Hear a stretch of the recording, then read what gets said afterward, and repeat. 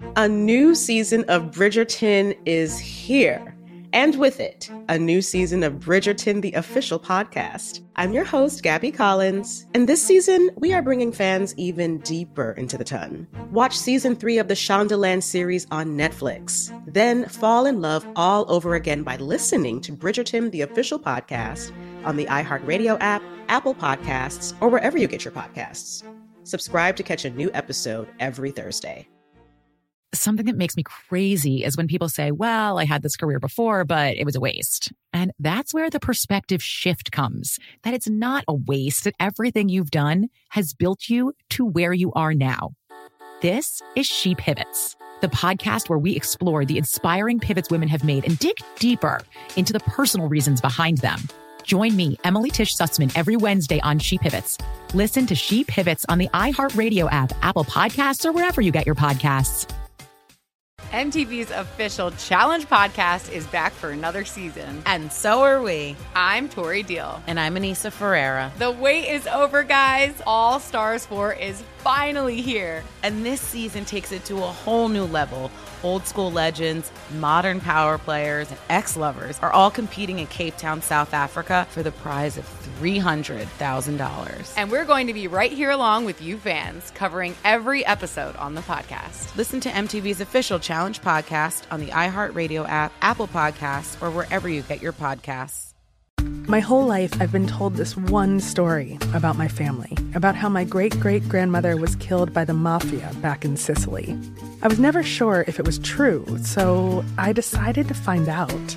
And even though my Uncle Jimmy told me I'd only be making the vendetta worse, I'm going to Sicily anyway. Come to Italy with me to solve this 100-year-old murder mystery. Listen to The Sicilian Inheritance on the iHeartRadio app, Apple Podcasts, or wherever you get your podcasts. Welcome to Stuff to Blow Your Mind, a production of iHeartRadio's How Stuff Works.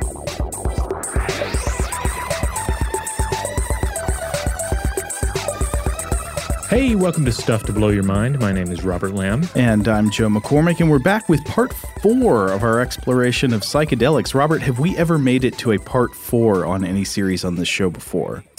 Ooh, I don't think we have, really. I mean, there have been cases where we've had like an informal series where each episode is more or less self-contained. So, I can't think of one offhand that has been a 4-parter. On the other hand, we could have gone to 8 parts on Dune, maybe. Well, maybe. Yeah.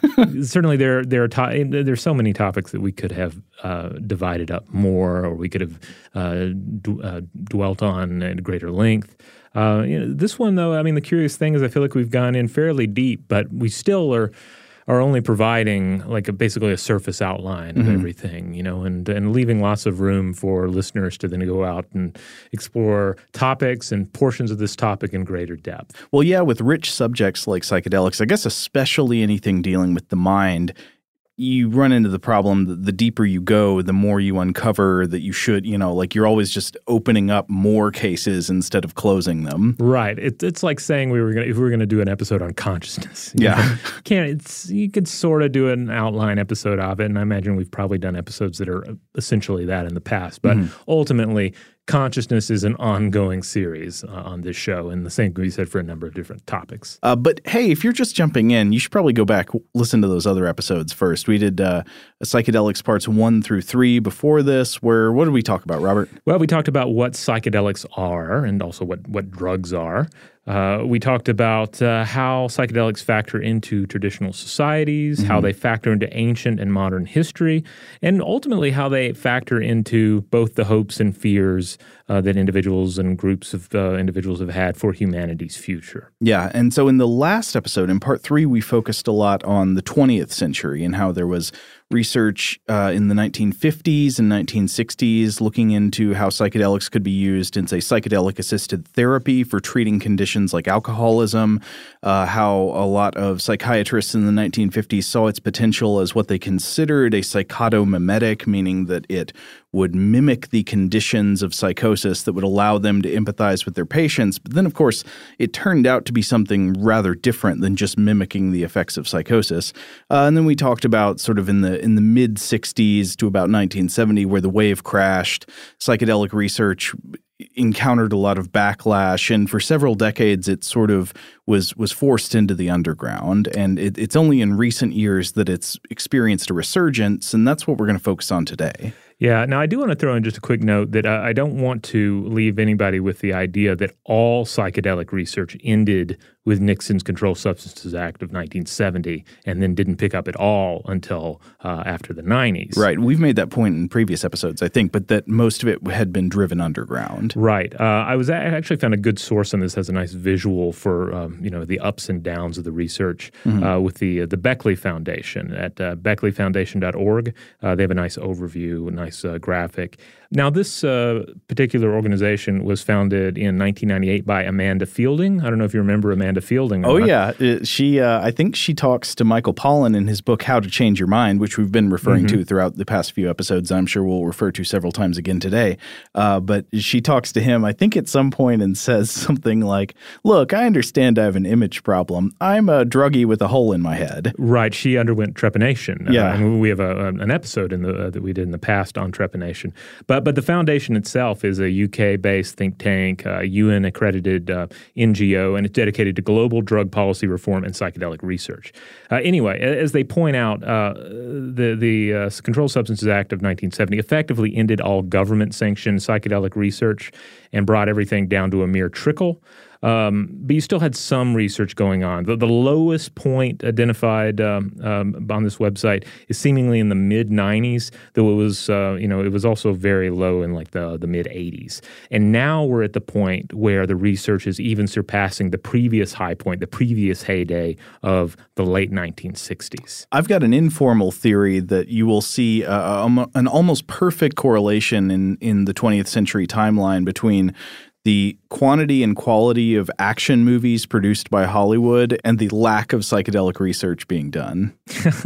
It's like the year Speed came out, there can't have been much psychedelic research going on.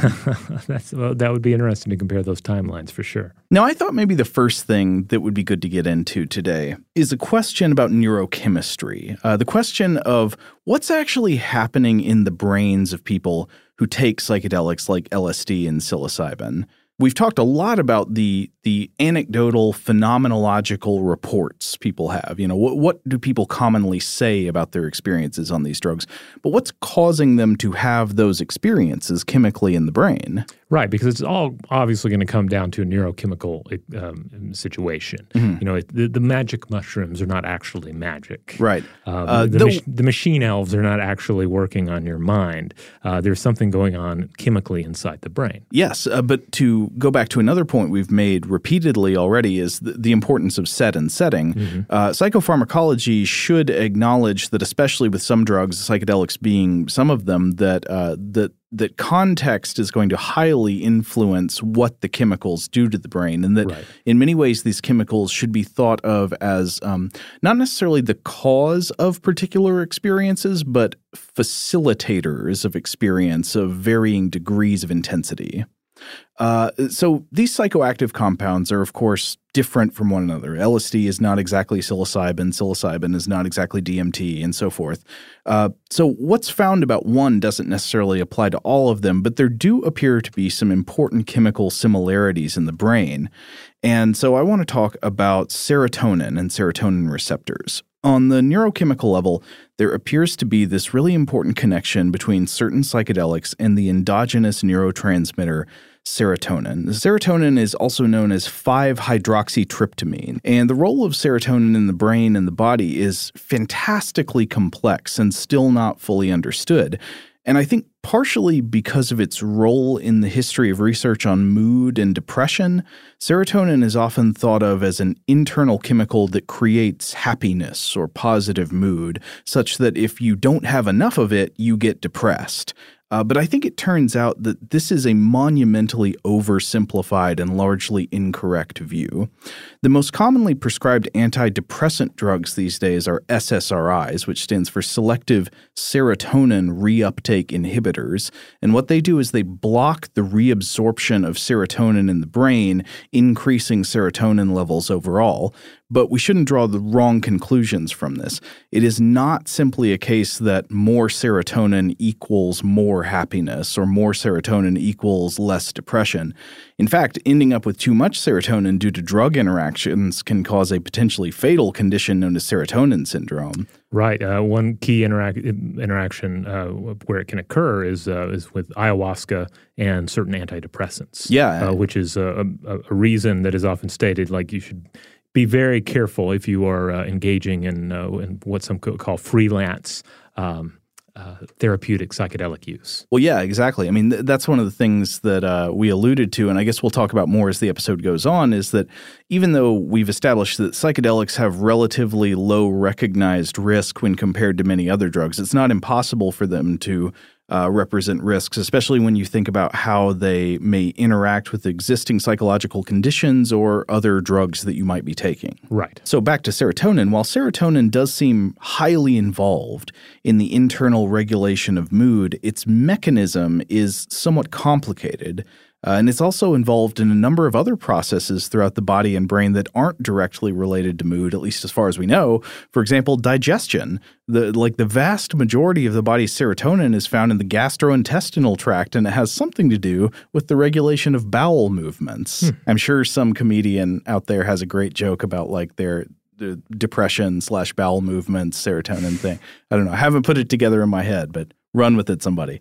But serotonin also has a lot of other uses in the body. It apparently somehow seems linked to the regulation of sleep, to bone metabolism, so, like the creation, the osteoblasts and osteogenesis, sexual arousal, blood clotting. So there's a lot of stuff going on. And according to the psychedelic researcher Robin L. Carhart-Harris, who's going to show up in research that we will talk about later, quote, "A compelling unified theory of brain serotonin function has not yet been established. This is likely due to the exceptional complexity of the serotonin system, with its 14-plus receptors, over twice the number identified for any of the other major neuromodular systems."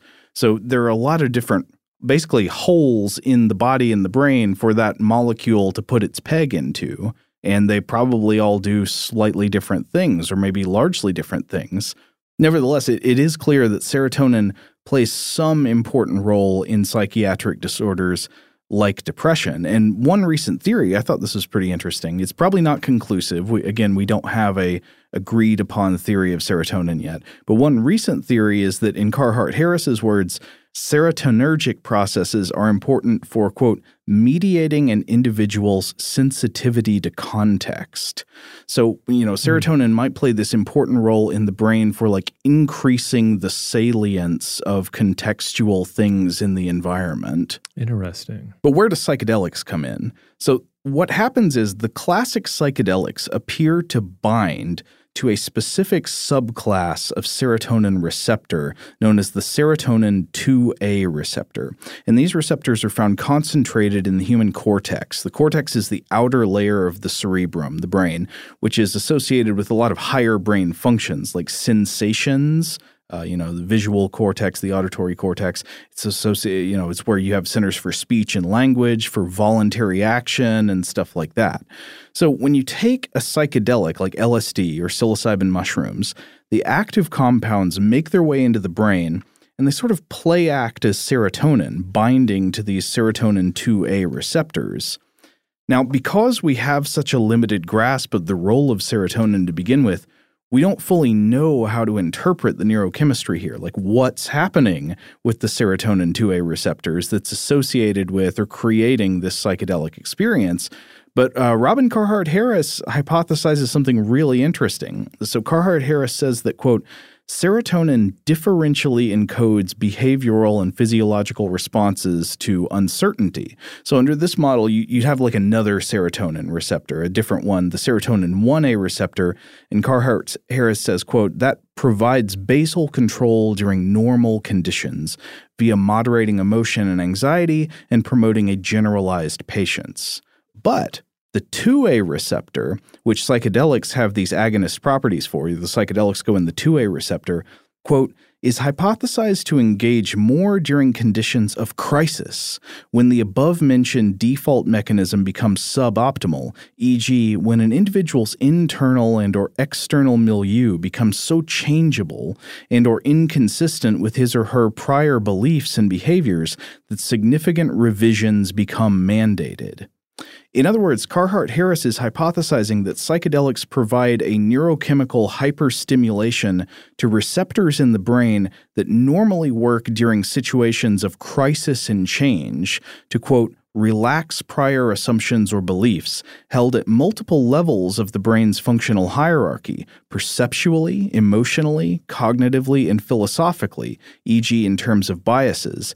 In so doing, it opens a door to heightened sensitivity to context, an ideal precondition for effective change. So that was really interesting to me. Like, to be clear, we still don't know if this hypothesis of what's happening is correct, but it seems informed by what we do know about serotonin receptors and about the neurochemistry of psychedelics.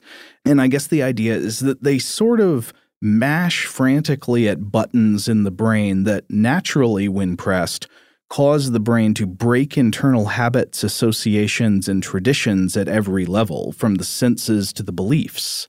Interesting. So in the same way that basically like a traumatic experience can change or alter our preconceptions about the world, or in the same way that glimpsing something marvelous, say like seeing the Grand Canyon for the first time, might have some at least minor change in the way you think about the natural world. Like the psychedelic state is kind of like leaning into those kind of experiences that facilitate change. I think that's right, according to this hypothesis at least. And this does seem to ring true to me based on everything else we've read. It's kind of like how, I think we've talked about this on the show before, how it really seems like it's easier to break habits or make changes in your life while you're on vacation, or in any other kind of, it doesn't have to be just vacation, while your external contextual circumstances are different. You're faced with a different environment, different stimuli. Maybe you're meeting different people. You're facing different challenges or problems. That seems to give rise to processes in the brain that make us better at changing what we've done and how we've been before. And it makes sense, right? Because if we, as an organism, we change location, we change set and setting. We end up having to update our priorities and our judgments about where we are and ultimately who we are. And so it seems like under this hypothesis, psychedelics may be doing something like that, but in an even more intense and chemically focused way. Right. And it's interesting in a way that does not necessarily require an experience of trauma, right? Or some sort of tremendous physical travel. Well, but there are interesting parallels to trauma. I mean, again, this is something that's very common in the reports that, like we've read about with the participants of the Marsh Chapel experiment. People very often report having some kind of experience of dying or going through some great trauma during their trip. And yet after their trip, on the whole, they report positive effects and changes in their mindset and in their life. So I don't think we should necessarily discount the relationship to trauma. There may be sort of not physical traumas, but emotional and psychological traumas that get simulated or run through in the brain during the psychedelic experience. Yeah, I mean, so many of these accounts that we've read or acquainted ourselves with, they do involve at least a challenging portion of the overall trip. Maybe the trip itself is not a quote-unquote bad trip, because again, that's kind of disingenuous to get into the idea of like purely a good trip, bad trip scenario. So much of the time there is a, for lack of a better word, a monster, but sometimes you have to defeat a monster, right? I mean, it's kind of the old hero's journey. Well, this is one of the things that's commonly reported by psychedelic guides, people who do psychedelic assisted therapy. Michael Pollan talks about this in How to Change Your Mind a good bit about one effective strategy of guiding people through their meditative experience on psychedelics is to encourage them to approach challenging experiences in their mind. So if, they're faced with something that scares them, don't run away from it, go toward it. And this actually tends to cause people to have very empowering experiences of discovery. I'm reminded of the original ending to Alan Moore's V for Vendetta. I don't know if you ever read the comic book. I saw the movie, but I don't think this made it into the film. But in the book, there's an individual who ends up taking LSD. I believe it was LSD, and visiting the site of what is essentially like a labor camp, or in order to fully process the state of the world and his relationship with it. Really, more of a shamanistic kind of psychedelic encounter, but one that is intentionally traumatic, because the character feels that they must confront something that is troubling and traumatic in their life. Yeah, I think there could very well be uses like that are legitimate and take best advantage of the psychopharmacology at work here. Mm-hmm. All right, on that note, we're going to take a quick break, but we'll be right back. Shout out to Astepro for sponsoring this episode and providing us with free samples. Rob, as the local host with allergies here, they sent you some of their nasal spray to treat your allergies. What was your experience like? Yeah, that's right. I always wrestle with the pollen a bit when it rolls in during the spring, so they sent me the little nasal spray. I tried out the product, and yeah, it sure did help me get on top of my symptoms for the day. And it's so fast-acting, it was already kicking in before I left the house. Astepro is a first-of-its-kind nasal allergy spray. It's the fastest 24-hour over-the-counter allergy spray. It starts working in 30 minutes, while other allergy sprays take hours. Astepro is the first and only 24-hour steroid-free allergy spray. Astepro delivers full prescription-strength indoor and outdoor allergy relief from nasal congestion, runny and itchy nose, and sneezing.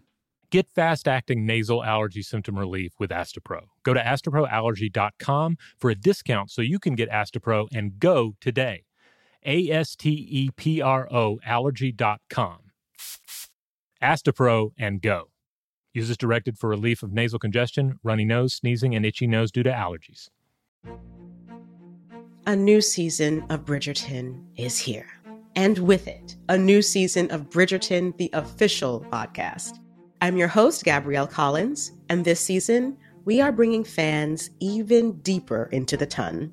Colin Bridgerton has returned from his travels abroad. Is betrothal written in the stars for the eligible bachelor?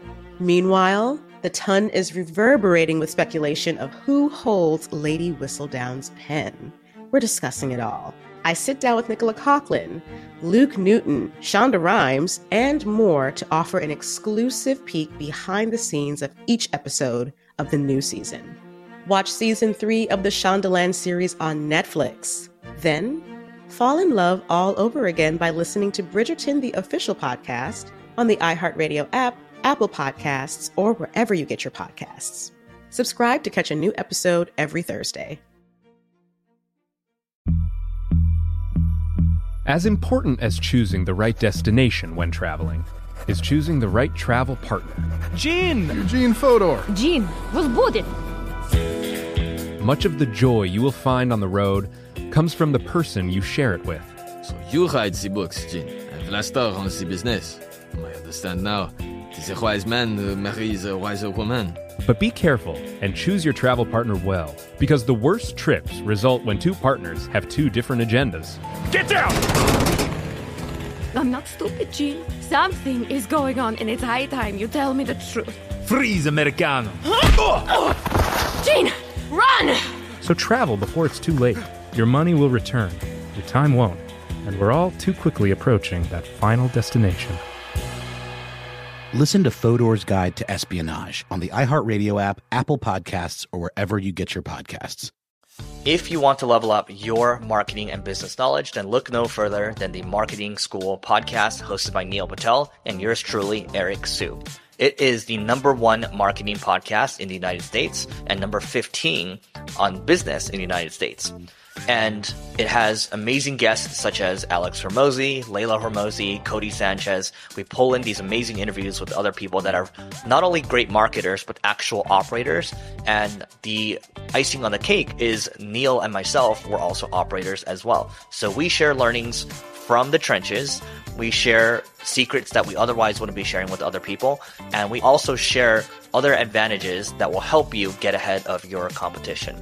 So all you have to do is listen to Marketing School every weekday on the iHeartRadio app, Apple Podcasts, or wherever you get your podcasts.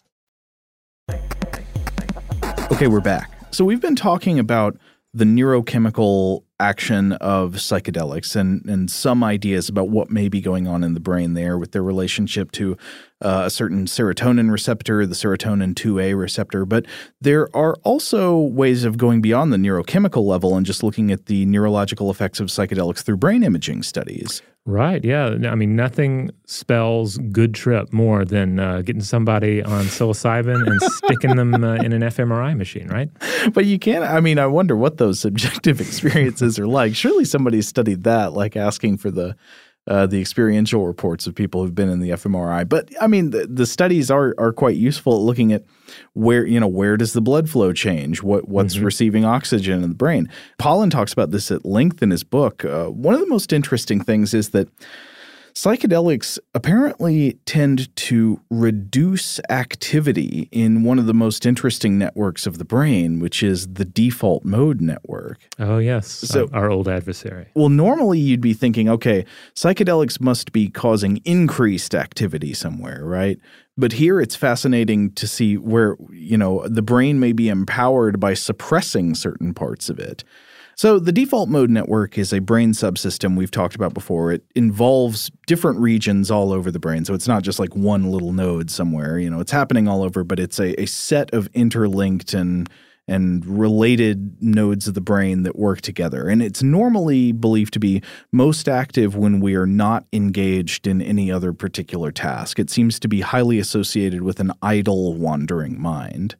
But it is not only active when we're mentally unoccupied. It's not only when our mind is wandering or idle that we use the default mode network. Activation of the default mode network is associated with many kinds of deliberate thought processes, especially self-referential thought processes. So like autobiographical and self-evaluative thinking. The default mode network seems highly involved in knowing facts about yourself and in understanding and evaluating characterizations of yourself. If I give you a list of adjectives and ask you to think how they apply to you, we will probably see activation in regions of the brain that are associated with the primary activity of the default mode network. Right. And pretty much anytime you catch yourself thinking, contemplating, worrying over who you are and how others perceive you, this is the network that is in play. Right. The default mode network also seems to be associated with forms of metacognition, so like reflecting on your own emotional states and thought processes. Which this in itself, I mean, not to really categorize any of these as good or bad. Right. But certainly metacognition in and of itself, being able to think about your emotions and be self-aware. I mean, it is worth pointing out, that even though it's a lot of worrying is caught up in the default mode network, you can argue then that a certain amount of our ability to stop and think about how we're thinking is also tied up there. Sure. I mean, yeah, the default mode network is, it's quite clear we have it for a reason, right? It probably it does something useful for us. It probably just comes with a lot of downsides too.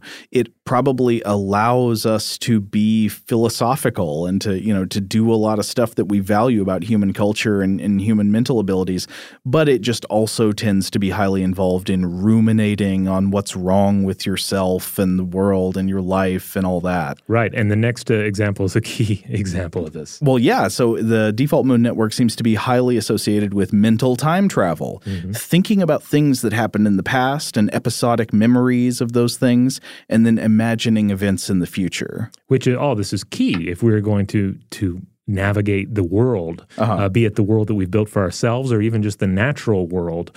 We need to be able to mental time travel, to think about the lessons we've learned and prepare for the challenges ahead. But of course, as humans, we take this to ridiculous extremes, and we get trapped in the past or trapped in the future, and everything that is between those points is just stretched out to the point of ripping. Well, to mention rumination again as a psychological phenomenon, rumination, in a way, a positive version of it could be thinking about plans for the future, trying to think through what you should do and figure out the best thing to do. That's an important skill that we have with our brains, but also that leads to people just imagining, like recursive thought patterns of all the ways things could go wrong in horrible ways that are not actually useful. Right. Well, I mean, and ultimately too, it's, the idea of pursuit of happiness, the idea that we should be happy. That's also a human complication. Like, Right. that's not really part of the evolutionary model, right? I would guess one of the easiest ways to make yourself unhappy is to try really hard to be happy. Right. Or to think about how to make yourself happy. Absolutely. Our moments of the purest joy are going to be the times when we're not actively seeking and grasping for it. Yeah. Another thing that seems to be associated with the default mode network is thinking about other people. It's important for theory of mind, so imagining the mental states of others, I'm thinking, what is Robert thinking? That's theory of mind. But then also in making judgments and evaluations about other people. Yeah, and of course this is key. This is one of those things that's involved in some of the noblest and most sought after human experiences. This is tied up in love and family, but it's also caught up in like the worst inclinations of humanity as well. Yeah, and so the default mode network, we've bashed it before, but obviously it's not bad. And I guess this is sort of a sidetrack, but I have read somewhere that the concept of the default mode network as one coherent brain subsystem has been criticized or challenged by somebody. So I think not all neuroscientists would accept that the default mode network is actually a coherent network. But right, like a lot of these things, it lends itself to being used as a mere metaphor for making sense of our mental processes, and in a similar way that serotonin can be sort of misinterpreted as, but perhaps the happiness chemical. Yeah, but perhaps I think the default mode network, if it is being misused as metaphor, some of the times, or even a lot of the times by people, maybe it's a little more useful or at least less harmful a metaphor. Well, I do think it's still largely accepted. Within neuroscience. No, but I'm not talking about it like it not being a valid theory, but more like when I'm engaging with it, like to what extent am I engaging with it as a metaphor for how my mind works? Oh, yeah, I see. Yeah. I mean, it's just so interesting that this would be a major effect of psychedelics on the brain, the suppression of activity in the default mode network.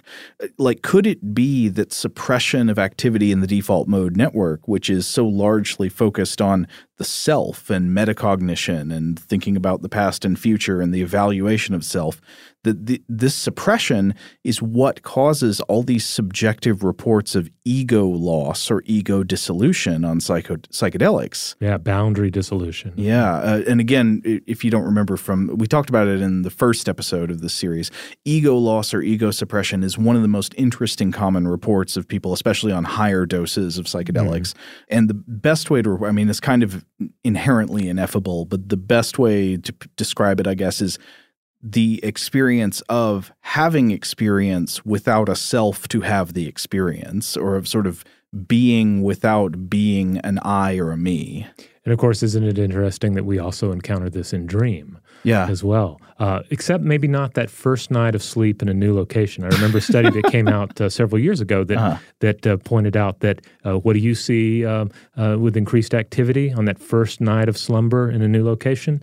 The default mode network. Oh, so you're dreaming with a higher state of awareness of self and self-other distinctions. Right, or at least it's too revved up to allow like a proper night's sleep to take place.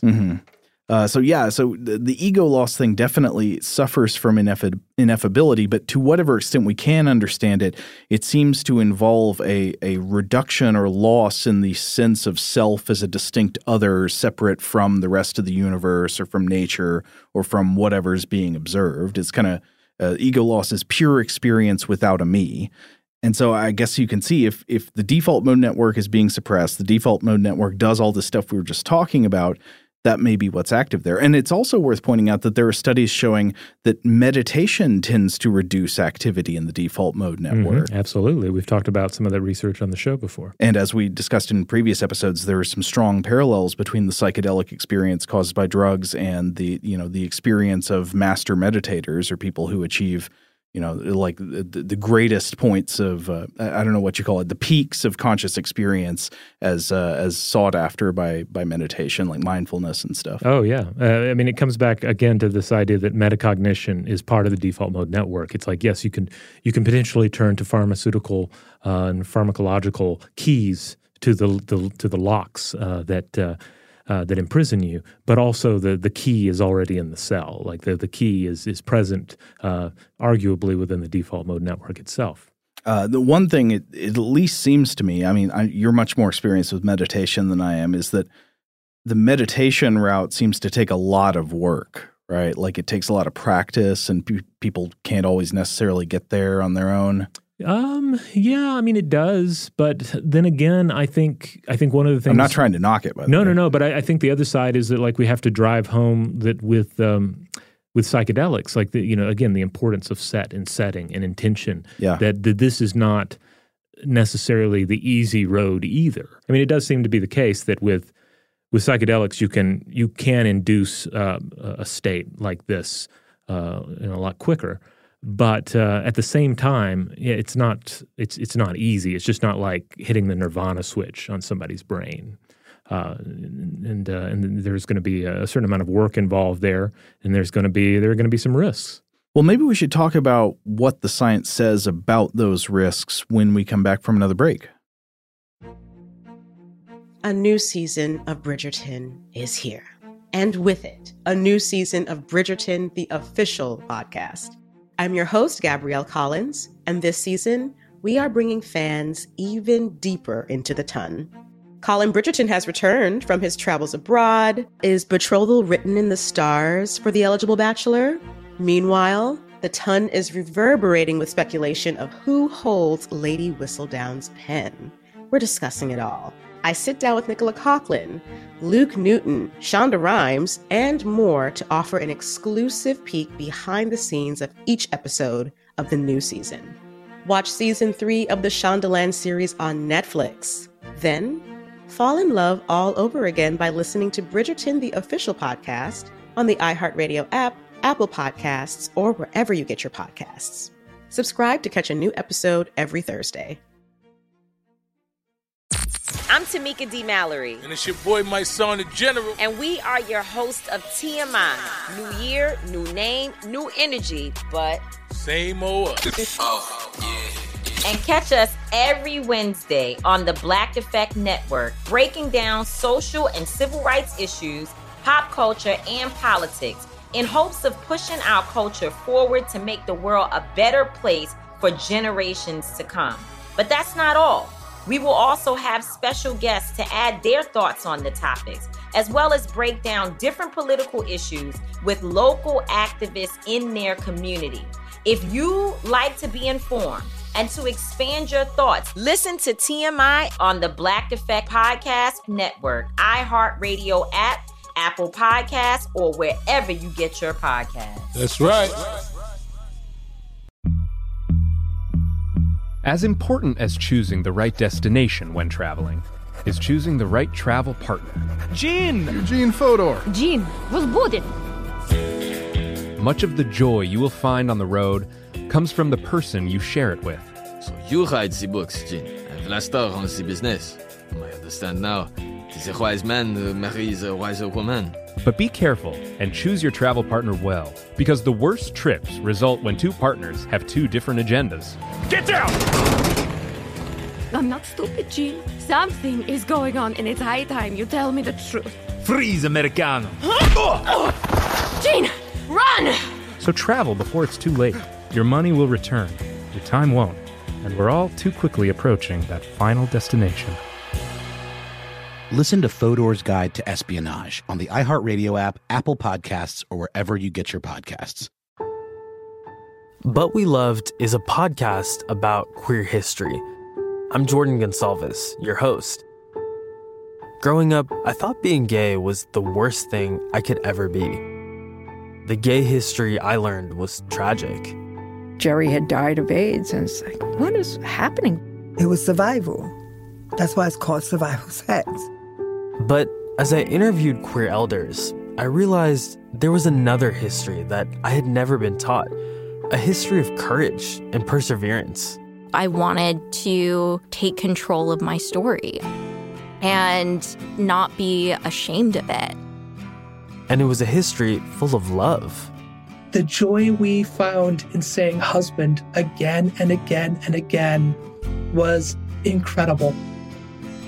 And while learning this new queer history from my elders, I realized they had so much wisdom to pass down. The key is to understanding yourself, learning to love and embrace yourself. For iHeart Podcasts, I'm Jordan Gonsalves, and this is But We Loved.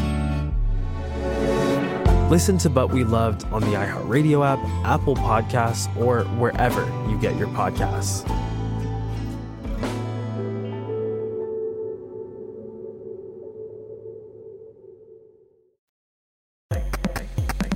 All right, we're back. So we've spoken a lot on this show in these episodes about like particular examples of individuals taking a psychedelic substance and having some sort of mind-altering experience, life-altering experience. But we haven't really talked about any of the sort of cautionary tales of the psychedelic experience. For one part, because those stories are pretty prevalent in our culture due to the backlash and the moral panic surrounding psychedelics. But I did think it would be helpful at this point in the episode to focus briefly on one example. And that would be, I think, one of the more famous examples of psychosis, schizophrenia, schizoaffective disorder being linked to the psychedelic experience, to the consumption of a psychedelic substance. Beach Boys co-founder Brian Wilson. Brilliant musician, but has also lived with schizoaffective disorder since the mid-'60s, with his symptoms reportedly emerging shortly after he took LSD. And after he had taken it, after these symptoms began to emerge, he ended up having to struggle with auditory hallucinations from that point on. Still struggles with them today, I understand. Now, at the same time, it's worth noting that he's had a lot of positive things to say about the spiritual and creative influence of psychedelics, but his case does seem to stand as a cautionary tale of how psychedelics can affect someone with a predisposition for schizophrenia or schizoaffective disorder. Or at least the perception that they could have played a role there. Right. I mean, because I think we still don't know for sure exactly what that interaction is, but we're not, but it seems real enough that everyone mentions it and urges everyone to exercise caution in that area if you do have, say, a family history of schizophrenia. Absolutely. I mean, I'm all for exercising caution. I think we've said this in every episode before, but we do want to reiterate that we are just trying to be descriptive in these episodes. We are not telling you that you should take psychedelics. That's a decision you can only make on your own, and hopefully with the consultation of a medical professional and like learning, doing your own research and all that kind of stuff. So you should make sure that if you are going to go down this path, you understand the risks for yourself and you do all the digging you need to do there. Now, it does seem to be the case that there are plenty of reports of experiences on psychedelics being timed to make it seem as if they have triggered symptoms in people with a predisposition for psychosis. And of course, psychosis, we should probably define that. I found a good definition by the National Alliance on Mental Illness that psychosis is, quote, disruptions to a person's thoughts and perceptions that make it difficult for them to recognize what is real and what isn't. And so psychosis is a symptom, not a disease. It's a symptom of conditions like schizophrenia and schizoaffective disorder. But I think an important thing to emphasize there is that psychosis is understood as causing problems recognizing reality, which is not necessarily the same as the kinds of experiences, the perceptual disturbances that people might have on psychedelics, where you can see things, but you, in many cases, know that they're not really physically present. But I guess the question is there any empirical evidence about whether the use of psychedelics actually causes psychosis?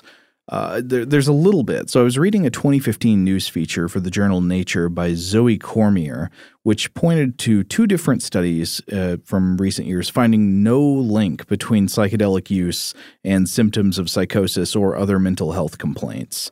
So these studies are not necessarily definitive, but this is what the evidence, at least as measured here, seems to indicate. So the first study was published in the Journal of Psychopharmacology in 2015 by Johansen and Krebs, called Psychedelics Not Linked to Mental Health Problems or Suicidal Behavior, a Population Study. And here the authors reviewed survey data from a huge population study comprising more than 135,000 adults in the United States, and they cross-checked the use of LSD, psilocybin, and mescaline. So the study only applies to those three drugs, not necessarily to others. Those three drugs versus reports of mental health problems. And I should note that almost 20,000 of the roughly 135,000 adults in the study had used psychedelics, so that's about 14%. They found no correlation.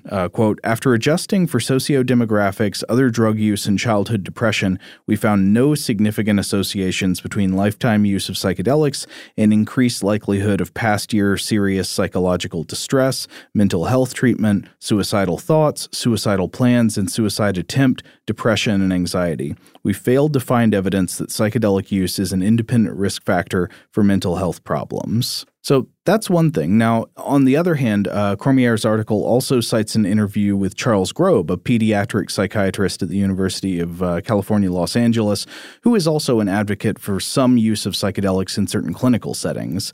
And Grob seems generally encouraged by these findings, but warns that we shouldn't conclude that there are no risks, and says that individual cases of negative effects from psychedelic use do occur. One example he gives is hallucinogen persisting perception disorder, or HPPD, which is sometimes described as like the never-ending trip. It involves like repeated or incessant or invasive disturbances of the visual field, or shimmering lights, or seeing dots or something. Also known as acid flashbacks, if you will. And Grob gives a quote saying, quote, I've seen a number of people with these symptoms following a psychedelic experience, and it can be a very serious condition. Right. We have an older episode from years back on this that I think was based in part on a 2013 study. And if I remember correctly, that study found that it was extremely rare, and in a large part blown out of proportion by anti-drug messaging, because of course that was part of the moral panic, is that everyone's going to take LSD, then you're either going to force yourself through a keyhole, or you're going to deal with acid flashbacks the rest of your life, or it's going to be the blue sunshine scenario, right? But right. Oh man, Blue Sunshine has got to be the best and ugliest psychedelic exploitation cinema. Yeah, and thoroughly not like non-psychedelic, really. Yeah, but still worth seeing. No, that movie is a tan shag carpet. It is just hideous. Starring Zalman King. Yeah, but I do have to mention too that I remember when we aired this episode. This was, I think, an episode I did with Julie Douglas back in the day. We did hear from a couple of listeners who insisted that they had experienced acid flashbacks at some point in their life. So, I mean, the accounts are out there. There is, at least there are at least accounts of people dealing with these and claiming to deal with the reality of acid flashbacks. So, perhaps more study is needed. Well, I mean, according to Grob, it's not like that.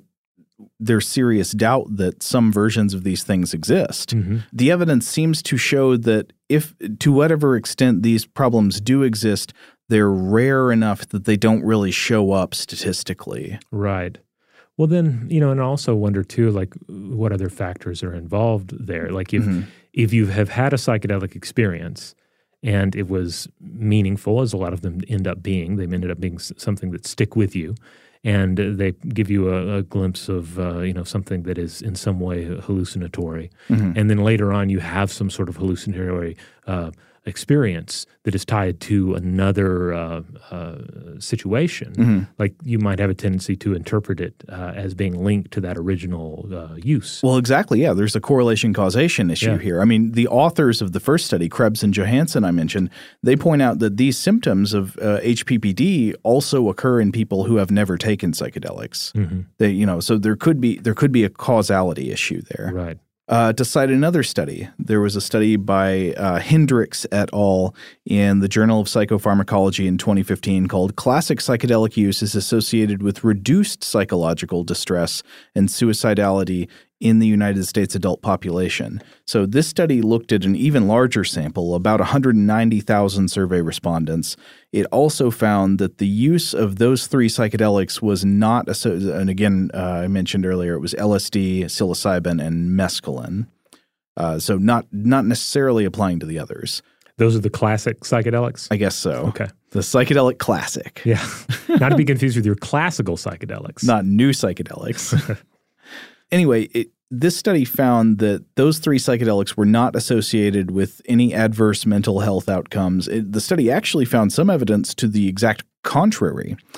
People who had at some time used LSD or psilocybin had a lower lifetime risk of suicidal ideation or suicide attempts, though it's not clear that the psychedelics cause these lower rates of suicidal thoughts and behavior. Maybe there's some factor not controlled for that makes people both less prone to these problems and more likely to try psychedelics at some point. But it is worth noting that the use of other non-psychedelic illicit drugs was mostly associated with increases in risk for past month psychological distress and suicidal thoughts and behaviors. The psychedelics appeared to be the exception. They were the drugs that did not cause increased mental health problems. And so to go back to Cormier's article, this was written up with a quote from one of the authors of the paper saying, quote, the author was Matthew Johnson saying, quote, "We are not claiming that no individuals have ever been harmed by psychedelics.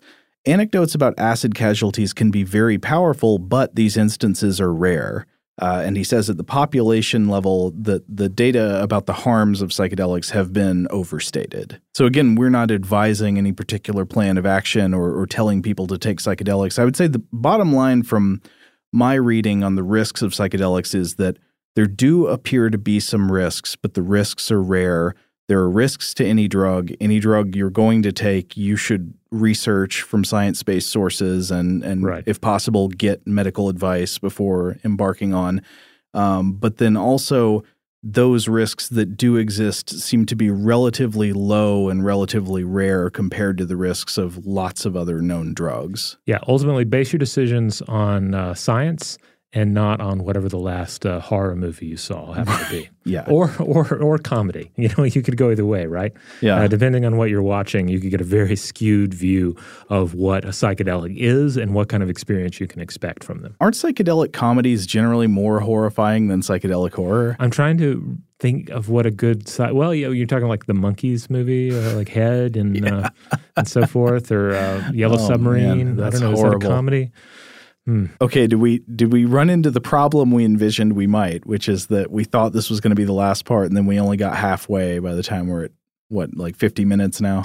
Yeah, I think we're going to need to cut this episode off. There's going to be one more. So for everyone out there who is enjoying this ride of psychedelic episodes, well, then rejoice because we have one more for you.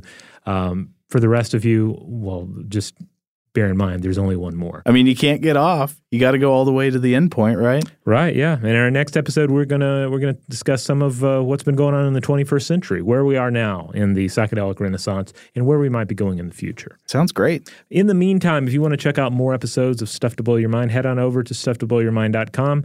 That's where you'll find them all. You also, of course, can support our show in a few different ways, but the best way to do it is to tell your friends about Stuff to Blow Your Mind, to make sure you have subscribed to this show as well as our other show, Invention, which is an exploration of human techno-history. And I think we're planning to do an episode soon or have already done an episode on penicillin, depending on when you listen to this. Yeah? We will not have already done it. We will have done it. We will do it. I'm not sure where we are. We will have agreed to do it. We will have agreed to do it. Sounds to me like you're struggling with mental time travel, Robert. Yeah, it can be difficult with a two-podcast schedule. At any rate, support Invention, support Stuff to Blow Your Mind by subscribing, leaving nice reviews, leaving some stars, and telling your friends about it. Huge thanks, as always, to our excellent audio producer, Maya Cole. If you would like to get in touch with us with feedback on this episode or any other, to suggest a topic for the future, or just to say hello, you can email us at contact@stufftoblowyourmind.com.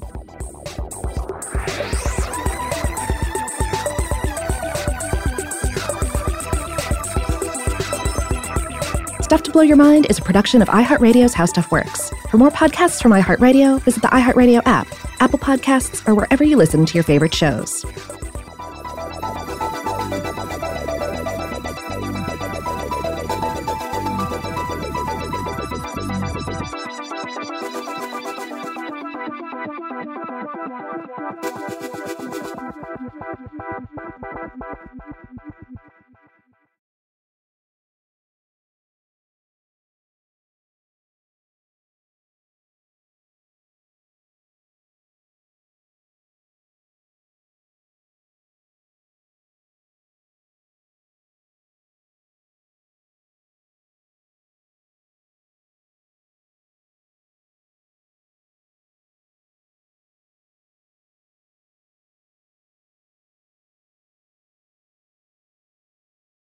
Today's episode is brought to you by Visible.